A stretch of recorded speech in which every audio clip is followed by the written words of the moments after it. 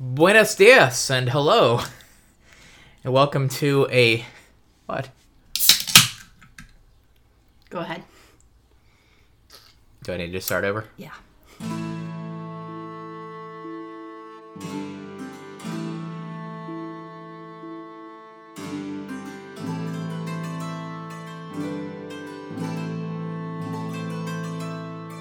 Buenos dias and hello, and welcome to a rare morning record of Chronically Narnia. Barely. A barely morning. It's 11:30. The podcast where we go through the entirety of the Chronicles of Narnia book series, reading them chapter by chapter, reviewing them and analyzing them, and, bashing C.S. Lewis, as some of our listeners have said. But we try not to do that too much. Right now we are reading The Horse and His Boy. Today we're talking about chapter 4. Shasta falls in with the Narnians. Who are the Narnians? We don't know. We'll find out in this chapter. Hint, you probably know already. Anyway, let's go ahead and get started. Let's introduce ourselves. I am your first co-host, Paradin, also known as Chris. And I'm Swallowpad, a raven. Also known as Kristen. Was his name Swallowpad? Yep. Okay. That's what the dwarf referred to him as. Swallowpad. Yep. Cool. How are you, He's Kristen? a raven. Uh-huh. Oh, wait. Maybe it's Sallowpad? Maybe it's not a W? I was like, I didn't think there was a W in that. Hang on. Let me double check. No, it's Sallowpad. Would you like to redo that? I'm Sallowpad, a raven. Okay. Also known as Kristen. I'm your cousin, Swallowpad. A swallow. Yeah. Oh, really? Also known as Chris. Anyway, welcome aboard the podcast. I know. When we start this, we don't say welcome aboard until we're doing the Voyage of the Dawn Treader. Okay. We've already covered this. Have we? Yeah. Okay, we'll change it then. Welcome to the stable. This is a horse and his boy. Well, you don't get aboard a horse? You don't get aboard a horse. I don't know anything about horses. A horses. horse can get aboard a train or a boat, but you don't get aboard a horse. You mount up. I mount know. up, folks. Welcome to the podcast. Yeah, I obviously know nothing about horses. I'd be that guard in this chapter that, can't tell a war horse from a saddle horse. Oh, yeah. I mean, you would be Shasta's best chance of getting through the gates. Yeah. So anyway, this is a chapter. Is it really? There's some stuff to talk about, and we should jump into that. So the first thing we do when we're jumping in is to, as we're reading, we pluck out 5 sentences each, and create a summary of the chapter. This is hashtag Narnia Chopped. And so we kind of write a 5-sentence summary with the sentences that come out of the chapter itself. So I'll go ahead and go first? Yes, because I have a rant after mine, so you go ahead and go first. Okay. It was much more crowded than Shasta had expected. Crowded partly by the peasants on their way to market who had come in with them, but also with water sellers, sweetmeat sellers, porters, soldiers, beggars, ragged children, hens, stray dogs, and barefooted slaves. Way for the Narnian lords! The leader of the fair-haired men suddenly pointed at Shasta, cried out, "There he is! There's our runaway!" and seized him by the shoulder. Then, of course, everyone stopped scolding Shasta and asking him questions, and he was made much of, and laid on a sofa, and cushions were put under his head, and he was given ice sherbet in a golden cup to drink, and told to keep very quiet. He was still wondering what had happened to the others, and how on earth he was going to escape and meet them at the tombs, and what would happen when the real Corin turned up again. Okay, yeah, you went through for a different feel than I did. I struggled a little bit with this one, and I'll tell you why in my rant after I go through it. But here is my summary. And when at last the sun rose out of the sea, and the great silver-plated dome of the temple flashed back its light, he was almost dazzled. Inside the gates, Tashbaan did not at first seem so splendid as it had looked from a distance. There were 6 men, and Shasta had never seen anyone like them before. The leader of the fair-headed men suddenly pointed at Shasta, cried out, "There he is! There's our runaway!" and seized him by the shoulder. And so before they were halfway through Tashbaan, all their plans were ruined, and without even a chance to say goodbye to the others, Shasta found himself being marched off among strangers and quite unable to guess what might be going to happen next. So here's my issue. There's a whole lot that happens in this chapter. And none of it matters except for like 2 paragraphs. Yes.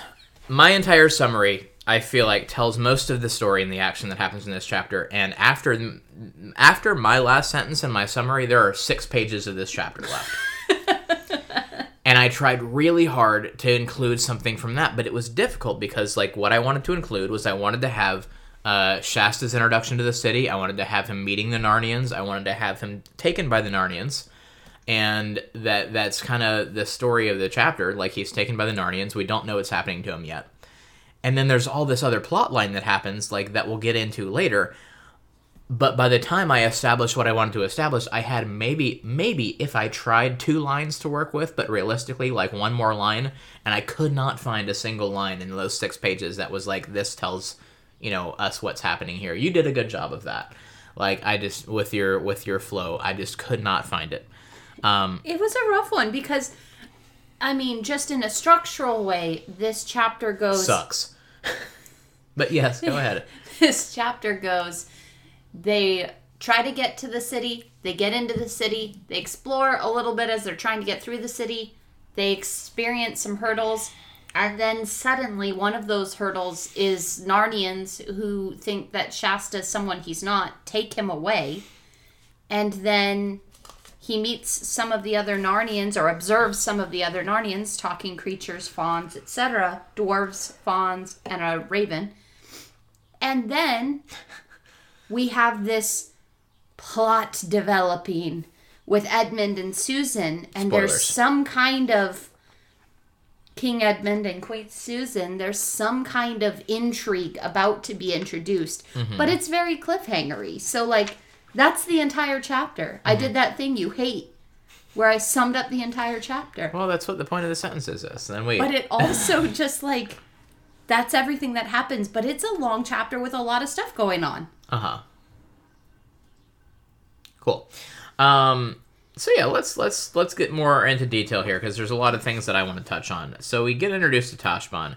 In my book, and we can post this, there is an illustration of the city, which I thought was actually pretty cool and well done. We did confirm, based on the description of the city, though, that we were island. Correct, yes, as we had discussed last week. Yeah. It as it is drawn on the map, it is, in fact, a city in the middle of on an island in the middle of the river with 2 crossings. Which is why they have to go through it in the first place, and that's, like, plot reasoning. And now that same exact drawing is also my chapter introduction drawing. Yeah. So, yes, and it is a really cool-looking city.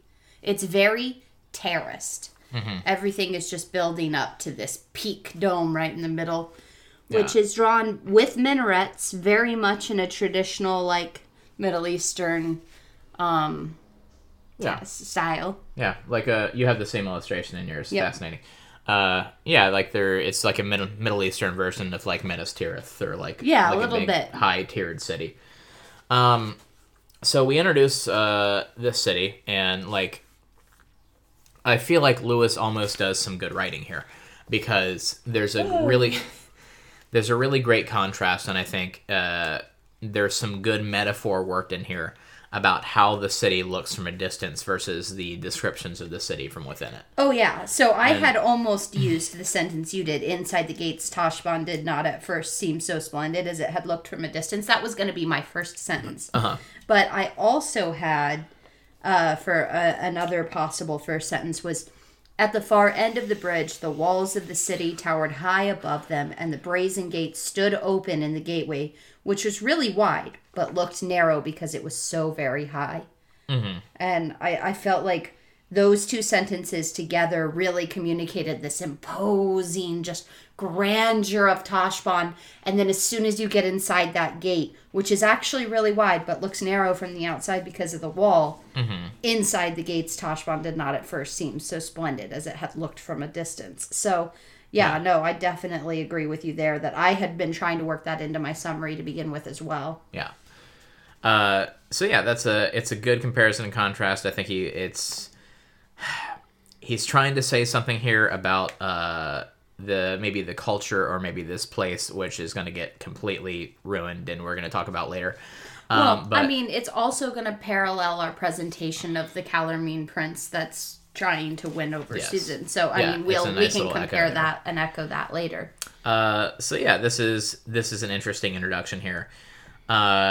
We have this fun moment where, Bree is once again like a really, arrogant know-it-all horse. Yes, telling our dear little Tarkina Aravis that she needs to look less proud, and she's like, yeah, so do you. And he's like, hush.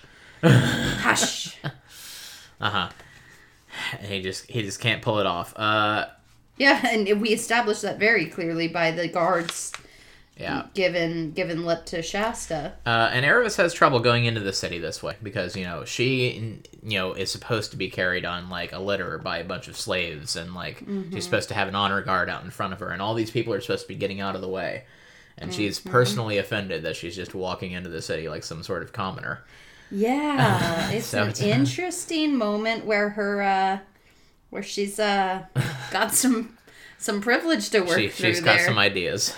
She's really, really deeply offended by the fact that because Shasta can see that there's something bothering her, and it's like, what's wrong? And she's like, I shouldn't have to walk into all of these people should be, and it's just like, no, like the whole point of you running away from the life that you had was because of what that life entailed.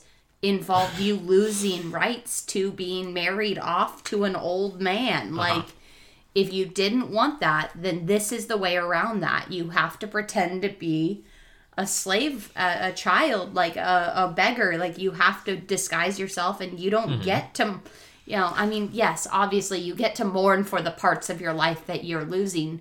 Yeah. But you also need to see that in light of what those privileges of being carried into the city brought with them, and that was having to also be married off to somebody. Yeah. And this is the only character development we get for Aravis during this entire book, or not in book, in this entire chapter. Because after this, she basically just disappears and doesn't exist for the rest of it. Absolutely disappears. Yeah, I wanted to talk about that because both of us just skipped Aravis. Yeah. We both skipped Bree. Well, Hwin doesn't get mentioned at all. Like, where's Hwin? We both skipped Hwin. Like, we both completely skipped everybody except Shasta and the Narnians in our summary, which, I mean, is the chapter title. And for once, C.S. Lewis actually wrote a chapter about what the chapter title said it was going to be about. I know. It's weird. But, yeah, no, we absolutely have all three of the other main characters just disappear in this. Hwin never shows up. Yeah. Her name does not get mentioned anywhere in this chapter. Even that there is a second horse, I don't believe is mentioned either. So she just, where's Hwin? Who don't know? Anyway, hashtag where's Hwin? Hwin is Hwin. Hwin, where is Hwin? Anyway. Sorry, got distracted thinking about things. So then Shasta's mouth gets him in trouble, and he almost screws up this entire thing, like, immediately as soon as they come into the city's gates. Because, like, there's some guards, and some guards decide, because they have nothing better to do, they're going to throw a carrot at him, I guess. They just steal a carrot from a peasant walking by and chuck it at him. Yep. Because, why not? And they're like, hey, horse boy, your master's going to be real upset if he finds out you're using his saddle horse for pack work. And Shasta could have just ignored that and kept going. He could have. Like, he except that he's got some pride. He's got some pride. And then he's just like, it's my master's orders, so there, which almost, like, screws up their entire plan, like, immediately, because that makes the guards take more notice of them, and it was a stupid move. And for that, he does get punched in the head. And, from a very angry, like, jerkish guard. Which apparently doesn't leave a visible mark. Apparently. I mean, he's used to getting hit, so he's used to taking hard knocks, is what it says. It'll teach you to talk to free men. But apparently the slave thing is it's working out. Like the disguise is working so far. Well, I mean, it's not a disguise for Shasta, as we've established. Yeah. Like, it's not. And then we describe we're in Tashbaan, and we describe kind of the streets and the sights and the smells, and like it's crowded and it smells bad, and it's the lower tiers of the city are not like a decent place to be. Yeah, I mean, as they go up into the higher tiers, Yeah. things get prettier and more manicured, and there's more trees, and yes. Yeah. And so anyway. But tell us about the traffic laws in Tashbaan, Chris. I'm really curious. So in Tashbaan, there's only one traffic regulation, which is that everyone who is less important has to get out of the way for everyone who is more important. And this happens a few times throughout the chapter where there are, make way for the Tarkhan or for the Tarkina. Like there's these criers that go out in front of Or the important ambassador. people. Yeah. Who everybody who's in the street just has to get out of the way. And that seems like just a terrible way to do business. And how does anybody get anything done in this city? I mean, 16 times a day, you're just... That's why the actual businesses are happening in the lower levels of the city so that they don't get visited by these ambassadors and things. Yeah. And like everybody has to stop what they're doing and get out of the way. It's like that one time we went to the restaurant and we heard the birthday song like 12 times while we were there for 45 minutes. Oh, yeah. That was an ice cream parlor, though. To at least justify people going to this place for a birthday. Yep, they're closed down now. So oh well. So, but anyway, it's like that where it's like this has to get old for the people living there. Like go anywhere and like 10 times you're gonna have to stop and get crowded into a bunch of smelly people to get out of the way for somebody who you don't care about moving through the street. Yeah, but this is basically any and all. Cultures in history that had any kind of lordship or like to a degree it even happens now if there's a celebrity or a political figure walking down the street where like security is going to push you out of the way. Like this will even happen today. I'd like to see him try. Anyway, hey. So this happens several times, and then this happens we see this scene of people getting out of the way, and then it happens kind of a different way, where we have a crier coming, and I love this line. He says, "Way, way, way came the voice. Way for the white barbarian king. Yep. The guest of the Tisroc, may he live forever. Way for the Narnian lords." I wanted to talk about this. I absolutely wanted to talk about way for the white barbarian king. So once we've met this crew of people, we can establish that this is him calling way for Peter, King Peter. Yeah. Because King Peter and King Edmund are the two kings of the North or of Narnia that are in this group. Yes. So let's pause here because this is the first time we mentioned it. Let's talk about the makeup of this group. Okay. This is fascinating to me. So the crier is the only Calormene yes, with them. and we have half a dozen white men. Uh-huh. So we have Peter and Edmund. So and they're all fair-haired. Yes. And then we have 4 other people. Now, one of them gets named, which is the name that I chose for myself in the beginning, Paradin. We don't really know who he is in this chapter. I did some research. We'll get into that later. But we have the 2 kings. We have Paradin. And then we have 3 other dudes. Who are they? Well, we don't know. I mean, they're probably from... Archenland? Yeah. Yeah, we never find out. In fact, part of the research I did is Paradin, he is the only by name mentioned human in the golden age of Narnia who is actually from Narnia or this world whatsoever. Interesting. So he is described as a Narnian lord. Yes, we have the Pevensies who are not from, they're from Earth. The only actual native-born Narnian person who is named is That's Paradin. human. Yes. Interesting. And then there are some other... We have some others during the that are described as Narnian lords by the crier. Yeah. That are apparently human. Yeah. Possibly from Archenland, whatever. We'll get into a bit that with that later. It's also possible that some of these people are dwarves that Shasta's just not noticed. Like, but it's interesting because it seems like these would be Archenlanders or something like that, based on our understanding of the makeup of Narnia. Yes. But yeah, no, that is an interesting thing to consider, because what you just said is not like during the reign of the Pevensies, yes, but there will later be more Narnian humans in other books. Specifically, in the Voyage of the Dawn Treader, there are more Narnian-born humans, but yeah, we get those in the Dark Ages or whatever happens after the Golden Age, where the Pevensey kids have left Narnia at the end of the last book. I said that already.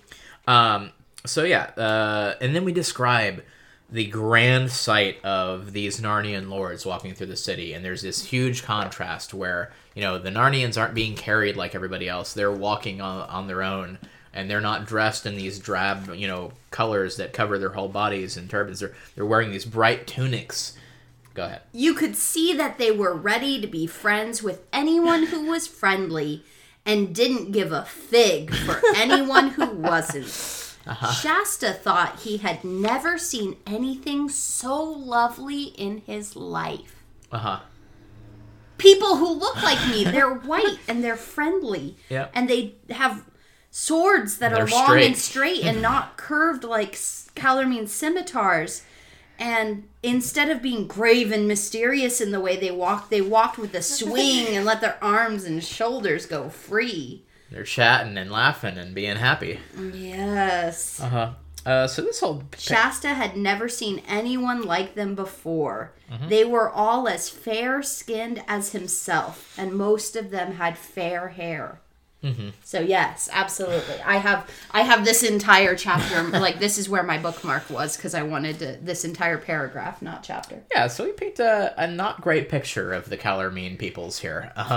As previously established, but yes, we absolutely are laying on the pre-existing foundation of the Calormene being cruel people. But now we've also established that they're mysterious, like they carry themselves in mysterious ways, and they're very drab, and they don't, seem friendly and things like that. So absolutely, it's this huge contrast to be like, oh yeah, no, the Narnian lords, they don't, they don't be mean. Yeah. And then the first interaction we have with one of them is Peter coming up and slapping Shasta across the face. Yeah. So. Not in a painful way. Not in a painful way. But in a disgraced way. Yeah. Mm-hmm. Yeah, it's totally acceptable. Absolutely. Like if I came in... It's the second smack in the face that Shasta's taken in this... like this hour. Yeah. So, well, I mean, if you count the carrot hitting him in the face, it's the third one. He's not having a good time. His poor face. No wonder he doesn't look like himself. Yeah. And so, yeah, this whole thing happens where he gets taken in by the Narnians immediately. Mistaken identity. A mistaken identity. And they are all assuming, they are all absolutely convinced that this is some missing prince. Who was with them. So this is some prince of Archenland that they brought with them. Yes. From on their journey through Archenland from Narnia, they brought this prince. So they're charged with the care of like a 12-year-old boy, max 16-year-old boy, who has run away and spent the entire night away from them in the city. And they traveled from Archenland to here, and they cannot tell the physical difference between this slave boy, Shasta, and this prince, Corin. Yeah. They just assume that it's Corin because he's white, and they don't actually, take into account that there might be another white person in Toshban who isn't Corin. They don't even ask him if he's Corin. They're just like, there's our runaway, drag him along. Well, I mean, my reading through this chapter, and I'll reiterate the point, I've never read this book before, I don't know where it's going. My first thought at the end of the chapter was... okay, so, this Prince Corin is, maybe a long-lost brother, maybe even a twin brother to Shasta, and they got separated at birth, and Shasta goes and, ends up on the shores of this distant land. With his dead father. Yeah, and Shasta is, we're going to find out he's actually royalty, and, that's why they can mistake him, because, Yeah. What a plot. Yeah, what a Someone plot. should write that book. They're actually twins or something. I don't know if that's what actually happens. That's just what I'm assuming, based on how all these adults are completely convinced it's the same kid when they should know what he looks like. Also, no one comments on the fact that he smells like he's been riding a horse for 3 weeks. Nope. It's just what happens when you spend the night in Tashbaan. This is what happens. One night in Tashbaan. So, yeah, we have who we find out is Peter, and then this is like, grabs him, attacks him, sort of. Gosh, there's a word for this. Kidnap. No, he chastises him. Yeah. Yeah. Yeah, and Shasta's just too afraid to say anything. And he's just like, there's nothing here I can say that's going to help. So he looks around, he looks at Bree for help. Bree's just like, nope, I'm out. Peace, because he and Bree got separated when the Narnian delegation came through. Yeah, he lost hold of the lead. Yeah. And, yeah, so he looks at Bree. Bree's just like, nope, not going to draw attention to myself. I'm going to get through this. Good luck, kid. Yeah. Which... I mean, it really doesn't make a ton of sense for Bree not to say something in front of Narnians. Yeah, but I mean that would draw the attention of the entire city, and that would probably, I understand Bree's perspective. At the same time, Bree also needs this kid, and yeah, I mean the Narnian delegation brought a faun and dwarves with them, though. Like, it's not like high Calormene society doesn't know that creatures that can talk exist, because there's a talking raven with the group. Yeah, and I assume he's talking. Yeah. There's a talking raven in the group. And at this point, like, we have not separated from Erebus and Hwyn. Still, Hwyn doesn't get mentioned, but it mentions that we don't know that he's separated. He just says that he wouldn't look to Erebus regardless. Like, and it almost, to me, the way I read it was that he was separated from Erebus, but even if he wasn't, he still wouldn't draw attention to her. The line specifically says, as for Erebus, Shasta did not even dare to look at her for fear of drawing attention. Yeah. So I read that as her being in the crowd. Oh, I read it as her being far enough away that it didn't matter. And like, we don't have any of her perspective on any of these events. She's just kind of gone. I'm astounded. It's really weird for C.S. Lewis to not include the woman's perspective. And then what? And then Shasta falls in with the Narnians, and we go off to the palace. He finds himself marched off with the Narnian king, and we're so what we think this is some kid named Corin, which we'll find out in a minute. Who is the son of the king of Archenland. Yes. And I was doing a bit of... There's a word for that. Prince. What? Yeah. Well, I don't know. Prince of Archenland. So I was doing a bit of looking into this, and here's what we think we know. All right. Based on the lore of the Narnia universe, is that we talked a little bit about the lineage of King Frank and Queen Helen in the last book. Mm-hmm.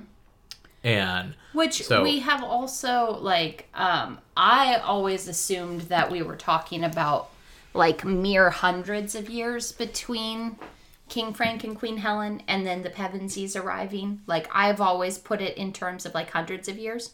But a lot of, like, the feedback and comments and stuff have said, maybe it was more of thousands of years, because we also have to consider the fact that from the Pevensies going the first time to when, spoiler for the next book, when they go back, in Prince Caspian, then their 1 year of difference or 2 years of difference between the books is actually like over 100 years or something like that. So yeah, I don't know. I'd have to actually look at some of the timelines, but they're considered kings of old at that point. Yeah, the sources I found on the interwebs said that between King Frank and Queen Helen being alive and the Pevensies getting there, it was a 900-year span of time. Okay. So I've always considered it closer to like a 500-year span of time rather than closer to 1,000. So we're talking almost 1,000 years, and then Jadis comes in. The tree withers. Jadis comes in, and she kills the entire lineage of Frank and Helen. Like, Does she? That is what the internet says. Is Okay. that she comes in and the first thing that she does is she disposes or turns to stone or whatever. Probably kills, because we don't have statues coming back to life of all these people. The entire family line. And she's just like, nope, want them all gone. What we think, and it's never explicitly stated, but I guess makes sense and is inferred, that there are members who, had become royalty in Arkenland that she didn't find or she wasn't able to hunt down because her thing was kind of Narnia. So there were surviving humans in Arkenland that were from this lineage, and Paradin is one of those. Interesting. And he is directly descended from Frank and Helen. Interesting. In some way. Okay. So that's where he comes The from. expanded universe of Narnia that Yep. I never knew about. Okay, so this is an interesting idea. With all of that said, though, there's also been ideas that I've read about that say a lot of the human-like creatures in Narnia are also descendants of King and Queen Frank and Helen. Whoa. Like the fauns and dwarves and creatures like that. Is that something that you came across in any of your research? Not yet. Okay. So we'll get there. So they bring him into this delegation, and they bring him to the palace, and he encounters a lot of queer people. I don't think it's necessarily a palace so much as just like a guest wing or something like that. Yeah. Like Whatever enormous, like, super fancy building they're in. And he sees a lot of strange things, and then this most beautiful woman that he's that ever Shasta has ever seen in his life. It's his first white woman. And I was just like, oh, give me a second. Jadis is back? But Nope. It's but not no. Jadis.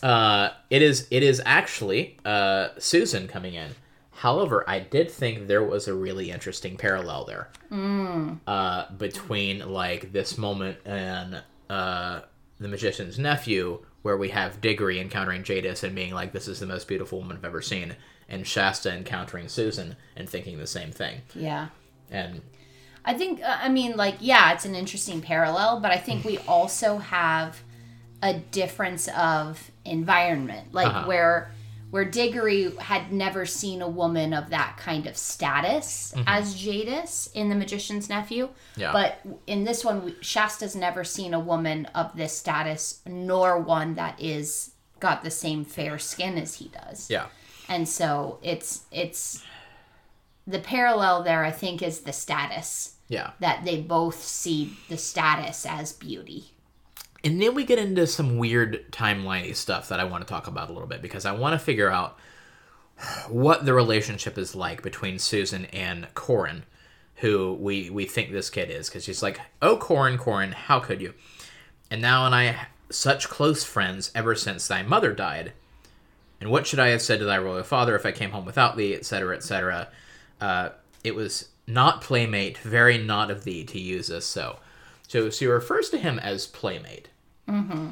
And very in like a friendly sense. Yeah, where, but I take it as a more maternal thing. Like, I take it more as her having charge of him, that his father entrusted them with his safety. Yeah. And she's kind of been the one that, like, hung out with him. Yeah, because we don't know at what point in the reign this is. I don't think it's toward the end. Like, it's probably toward the beginning of the reign, because this is, like, still, people are trying to marry Susan, and, this young fair maiden who's, we're trying to make political alliances. And I think this is pretty early on, and they're still relatively young at this point. I mean, they never got relatively old either. Like, yeah, but I think... But we also have a reference to the faun. And if you've read The Lion, the Witch, and the Wardrobe, oh God. Okay. you will know that this faun is the same one that Lucy Pevensey encountered on her first visit to Narnia, something. And if you've read a book called The Lion, the Witch, and the Wardrobe, you may like to know that this was the very same faun, Tumnus by name, whom Queen Susan's sister Lucy had met on the very first day when she found her way into Narnia. There's another way of doing that. Like, it's in a series of books. You could just have any of the characters called Tumnus by name. And that would have been done. But anyway, the reason I brought up Tumnus was not to complain about the way that sentence was written, but was to read the following sentence, which is, but he, Tumnus, was a good deal older now, for by this time Peter and Susan and Edmund and Lucy had been kings and queens of Narnia for several years. Yeah. So that specifically is spelled out as it's been several years that they've been kings and queens. Yeah, and Tumnus is in the royal court still. So Susan is of marrying age Yeah. now, because she was very much Yeah. still in her early teens Yeah. in the previous book, if we can guesstimate. Yeah, and this is just, I don't know, that I cringed really hard at that line, and this is, I don't know why Lewis has to do this. It's just so weird and so jarring. It is. And like, you know, taking examples from other children's literature that we talk about, take the Harry Potter series, which everybody's familiar with. It's like, just imagine like reading The Goblet of Fire, and you know, there's a paragraph where J.K. Rowling is just like, now, if you've read The Chamber of Secrets, you'll know. Like, yeah. you'll probably be pretty familiar with this character. Or the concept of Parseltongue. But And for how those weird of that you would who be. haven't, Parseltongue is a language that snakes speak. And it's just like this weird, like, it's not even fourth wall breaking anymore. It's fourth wall breaking along with self-promotion. It's like, if you've read this other book that I wrote. Yep. And it's super weird. But anyway, there's not a lot we can do with that.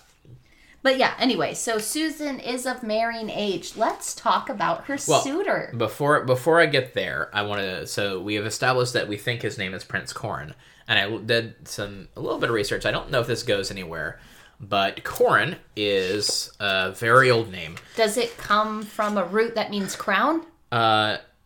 Possibly, but it's older than that. Okay. It comes from the name of a Roman god, Corinus.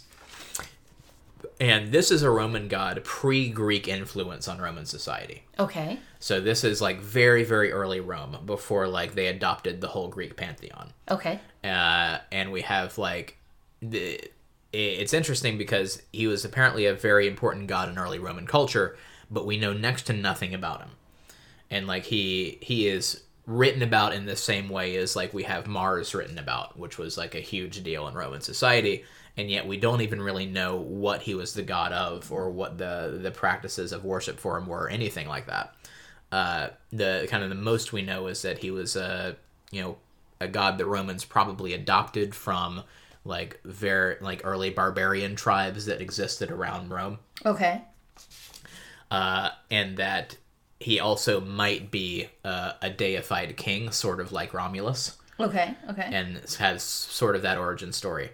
But I don't know. I don't know if that really speaks to anything in the story, but it's an old name. All right. But we don't really know anything about practices surrounding him, or anything about if he was a deified ruler, what his rule was like, or anything. Yeah. Okay. So it's very much like he's just an unknown. The shrine to the unknown god. Yeah, I don't know. Like that kind of thing. Then we find dwarves, we find Tumnus and the large raven in this party, and then we have this little subplot where we ignore the fact that, you know, Shasta / Corin is here in the first place, and we're like, let's get to the matter at hand. Well, we do have... they give him sherbet. We do have Tumnus pointing out, hey, the kid has clearly been in the sun a bit. He doesn't even know where he is, and getting everyone to leave him alone. Now, we still have him in a room with like max 6 people, and still no one actually knew what Corin looked like well enough to notice that this is not the same person. Yeah. So this is my life. There's my there's my twin theory coming in. Okay. So yeah, go ahead and talk about there's a subplot. There's a marriage subplot here. Okay, yeah. So we have I mean, I wouldn't even necessarily call it a marriage subplot. We have the reason why these Narnian lords and the kings and queens, well, we don't know if Lucy's here, but the kings and at least Susan, why they're even here. And that is that Susan has received advances from one of these There, I mean, I don't even know what his rank or position would be. Prince, I'm assuming, because they're here at the invitation of the Tisroc. May he live forever. But we have these conversations, and these upset me. His name is Prince Rabadash. Did you look up the name Rabadash? I did not. It sounded familiar, as if it's a character that appears again in one of the other books. Is it a character that appears somewhere else? No. Okay, it sounded familiar. But I think we should look it up real quick. All right, so I'm actually not going to share a whole lot about what I just found on my research of this, because it's like spoiler heavy for the rest of this book.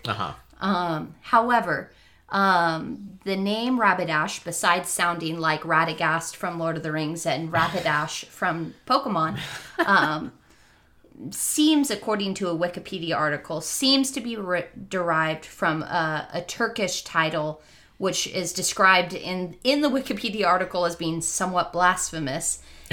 Namesake of the Lord, or namesake of God. Anyway, so that's the only information I can find about that name right now. And don't go look it up, Chris, because it'll spoil the book. Okay. Spoil a bit of the book as well. Anyway, so this is Prince Rabadash, who's apparently the eldest son of the Tisroc. May he live forever. Yeah. And next in line to the Tisroc throne or title. But we have King Edmund talking to Queen Susan and saying, "Now, madame, what think you? We have been in this city fully 3 weeks. Have you yet settled in your mind whether you will marry this dark-faced lover of yours, this Prince Rabadash, or no?" The lady shook her head. "No, brother," she said. "Not for all the jewels in Tashbaan." Mm-hmm. And so this is when Shasta realizes that this king and queen he's been interacting with are siblings and not married. Yeah. That they're unmarried king and queen. They're siblings. And this isn't the Game of Thrones universe. No. Can't have both. We think. But then we also have this kind of moment where Susan starts talking about Prince Rabadash as someone that, he was so, when he came to Cair Paravel, he was very kind, but seeing him here in Tashbaan, she's seen that he's clearly cruel. And Edmund says basically, like, from the moment he came to Cair Paravel, I couldn't understand why you extended so much grace to him, Susan. And it's an interesting take because, like, we have Susan the gentle being very caring, and we have Edmund the just being very contrary to that and being very not offended, but just like exasperated by Susan's grace for this person. Yeah. And then we have this moment of intrigue at the end where Susan says, "We should leave today." Mm-hmm. Like, basically, nope, I've made up my mind after 3 weeks of being here. Now that you've finally asked me, I want to get out of Dodge. Yeah. And that's when Edmund says, "Hey, what's his name? Go watch the door." Paradin. Yeah. Paradin, go watch the door. Make sure no one's spying on us. Something's afoot. And that's it. That's the end of the chapter. I think we wanted to talk a little bit about, like we said in the beginning, the parallel between like the way the city is portrayed and the way this guy is portrayed. Oh yeah, from the outside it looks grand and intimidating, and in the same way as Prince Rabadash is at Cair Paravel, very appealing enough for Susan to come all the way here to see. 3 weeks here. And spend 3 weeks here. Like, why didn't anyone ask her on, like, day 2? We also have the moment of, like, see him in his own environment, and the Raven making his little statement. Mm-hmm. Salopad saying... See the bear in his own den before you judge of his conditions. Yes, and the dwarfs also have a saying. A lot of sayings in Narnia. A lot of prophecies and sayings. They're a people of sayings. But no poets. And yeah, then we end on this cliffhanger where Edmund's just like, yeah, we need to get out of the city. I don't know if we can anymore because we gonna be prisoners if you say no to this dude. I mean, he doesn't actually say that, but it's possible. I mean, he basically says that. He says, hang on. Did you read the next paragraph of the next chapter? Nope. Because it doesn't say anything like that in this book, in this chapter. Maybe. Okay. Yep. Maybe. Okay. So yeah, the spoilers for the first paragraph of the next chapter. But yeah, there's a plot intriguing development. Now, before we get to our It's so cliffhangery that you couldn't even cliffhanger it. I couldn't cliffhanger it. So before we get to our rewrites, I had one more fun thing to mention. Fun thing. You know, we gotta make up for our time since we had a short episode last week, and you know the people are demanding us to talk longer. So there needs to be an auditory version of eye rolling. it's called a sigh. There you go. So I talked a little bit about Tumnus toward the end of Lion, the Witch, and the Wardrobe. You know, Ooh. if you've read that book. If you've read it. And how he is the secret power behind the throne, and he's been manipulating these events the entire time. He may have been. So what's he doing? Is this supporting that So idea? what's he doing here? Because he's the one who's just like, yeah, pay no mind to the kid over here. Like, he's obviously been in the sun. He doesn't know what he's talking about. He's obviously trying to divert their attention away from him. So what's Tumnus's... Or maybe he's protecting a child. So what's... If he really was Corin, Tumnus would be protecting him from this kind of over assertive attention that he doesn't need right now in order to... Or Tumnus is the only one that knows it's not Corin. Maybe. And he's keeping that card close to the chest because he's like, hey, I found a kid that everybody can mistake for Corin, and if I can get rid of Corin, we can start a war. I really like you and your theories, but also, like, Tumnus is... I mean, like, I like the idea of Tumnus being a more involved character. I don't like the idea of him being, like, an evil and manipulative character. Okay, it is, you know, him being the secret power behind the throne. Like, I mean, which is also a fun idea. It's just... he is the Jar Jar Binks of the it's just... Narnia universe. No, he's not. He's not secretly the Emperor. Oh, man. Okay. So why don't we go ahead and go in our next segment if you have nothing else to talk about in this chapter. So our next segment is #Narnia, Chopped and Screwed. And this is where we take sentences out of the chapter and we rewrite the chapter. Tell a new story.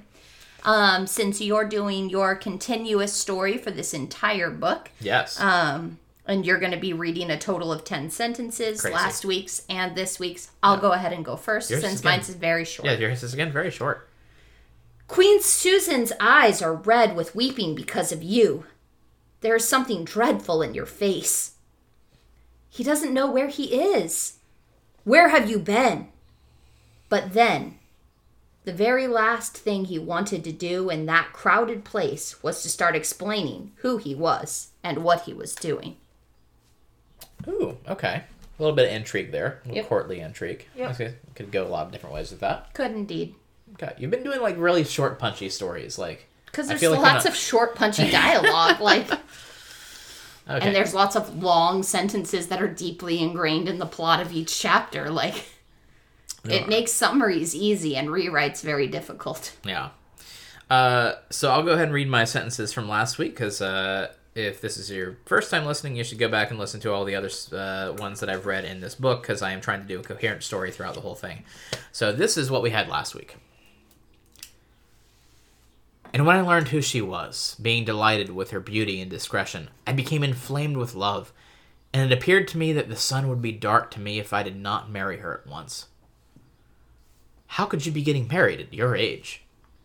Shasta turned very red, though it was hardly light enough for the others to see this, and felt snubbed.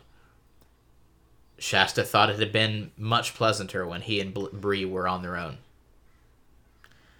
But Bree had 2 reasons against this.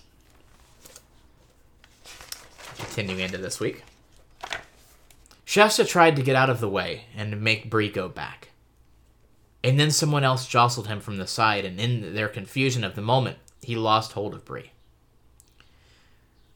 But he had no time to think of that before the most beautiful lady he had ever seen rose from her place and threw her arms around him and kissed him, saying, "Oh, Corin, Corin, how could you?" nothing like this had ever happened to Shasta in his life before. And Shasta said nothing in answer because he couldn't think of anything to say that would not be dangerous. Ooh. That sentence that's a good sentence. He couldn't think of anything that wouldn't be dangerous. That's a good one. I missed that sentence. Yeah. So there you go. I thought that sentence specifically said dangerous to her about Erebus. Nope. Interesting. Okay. Yeah. So yeah, that's where my story is going. All right. Adding some more intrigue there. I kind of still have an idea of where I'm going with this, but we'll see what it turns into. Okay. So you want to? All right. Tell us what you think of the chapter, since at the end of each of these episodes you like to kind of rate and review the chapter. I do. So what is our rating system going to be this week, Kristen? Types of birds. Is that even a thing that's in the chapter? Well, we have a crow, misidentified or a raven. The raven as Swallowpad. Give me another option. Races of Narnians, dwarves, fawns, ravens, horses, humans. Okay. You're usually better with these. Geez, thanks. Okay, fine. We can do types of birds. Golden cups of iced sherbet. Okay, there we go. That's a good one. So like I said in the very beginning when I was doing my summary, the structure of this chapter is really annoying. Yes. Because we have the essential plot of this chapter take place in the first half, and the second half is basically plot resolution. It doesn't really add a lot more. We have conversations between characters that we don't know in this book at this point and we don't really care about. We have a plot setting up that doesn't really have anything to do with the main character of the book whatsoever. Like, we have this whole marriage thing that comes up that Shasta is not involved in and has nothing to do with the plot of the book. And he's just observing. Yeah, he is just observing a conversation. He's being a classic Luke Skywalker. Yeah, he's observing a conversation happening that does not concern him. They don't even acknowledge that he is who he is. Like, they think he's somebody else. So even if this did somehow involve him, like, I don't know. They think he is supposed to be here and he's not. He's not even supposed to be here. And so it's this weird kind of voyeuristic last few pages of the chapter where he's just like, I'm enamored with these Narnians. I'm interested in what they have to say, but, I still need to get out of the city, and I don't know, because obviously we don't have this situation where he can go with them, because like what happens if the real Prince Corin turns up? Like that's like he can't stick around because he's pretending at this point by virtue of not saying anything, he's pretending to be somebody he's not. Mm-hmm. And who knows what'll happen when they find the real Prince Corin? Yep. So, the plot of the chapter is weird.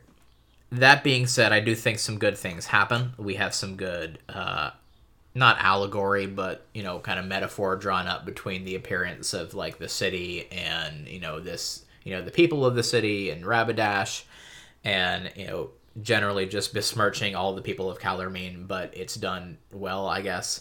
Yeah. And so it's not all bad. From a literary standpoint, it's a very good symbolic representation. Yeah, it is a Shasta-heavy chapter. Yep. But yeah, good symbolism, bad structure. I'm gonna say, let's do 2 3/4 cups of sherbet. Okay. Around there. I don't want to get it quite down to 2.5, but yeah. All right. Well, of the 3 smacks in the head that Shasta took, I'd give it a carrot. It's probably the least painful of the 3 and the least demeaning of the 3. So there you go. That's what I choose to rate this chapter. Carrot to the head. Yep. Cool. Kristen, do you want to take us out here? Sure thing. Thank you so much for listening today. If you want to get involved in discussion or send us some kind of summary or fan art of carrots being thrown at children's head. Maybe Tumnus is a Sith Lord. Oh, Tumnus is a Sith Lord. You can do that at Chronically Podcast on Facebook and Instagram, or at Chronically Pod on Twitter. You can also email us at chronicallypodcast@gmail.com. And in the meantime, do not drug your maid.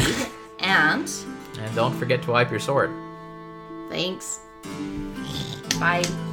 Say goodbye. Bye. See ya.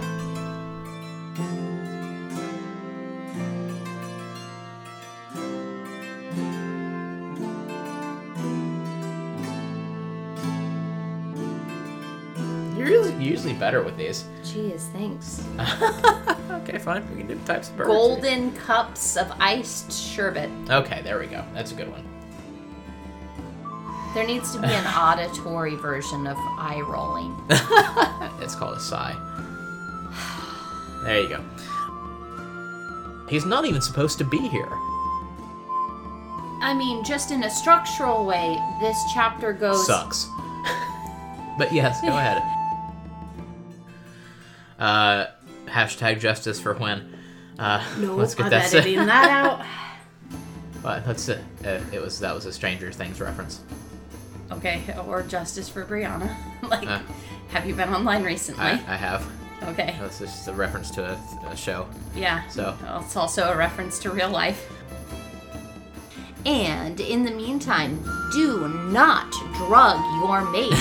And don't lock yourself in any wardrobes. Bye. And don't forget to wipe your sword. I thought we were doing one for every. I don't want to do 3 on the sign off. I'm changing to just doing. And don't.